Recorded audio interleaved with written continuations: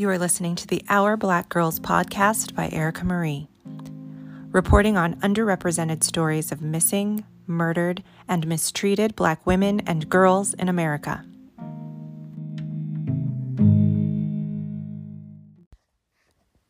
When a toddler goes missing under mysterious circumstances, most investigative agencies exhaust all efforts. The extent to which authorities in Austin, Texas, searched for 2-year-old Tanisha Watkins is unclear, but the little girl has been missing for decades without any regular updates shared with the public. It was just a few days after the New Year celebrations when little Tanisha Watkins vanished on January 5th, 1984. This tragic story began that winter afternoon around 1:30 p.m. when Tanisha was reportedly playing outside of her home. Tanisha and her mother lived with the mother's grandmother in a mobile home in southeast Austin. The toddler was reportedly playing on a swing in the front yard as her mother was sweeping the rugs inside of the home. Tanisha was left unattended, but her mother could see her from inside. However, while cleaning, she took her eyes off of Tanisha for just a few minutes, and when she looked back toward the yard, the little girl was gone. Panicked, the mother searched for her daughter with a neighbor for approximately 2 hours before contacting the authorities.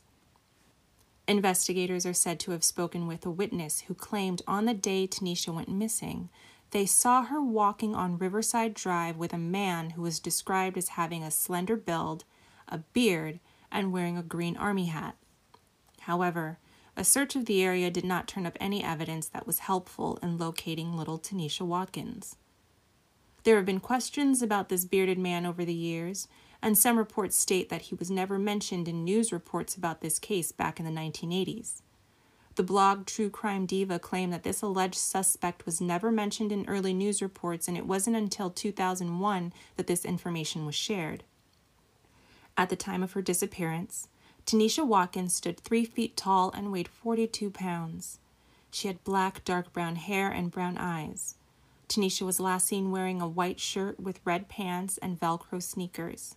Her middle name is Lorraine, and her hair was styled in braided pigtails. She would be in her 40s at the time of this podcast. Tanisha's fingerprints, DNA, and dental records are not on file.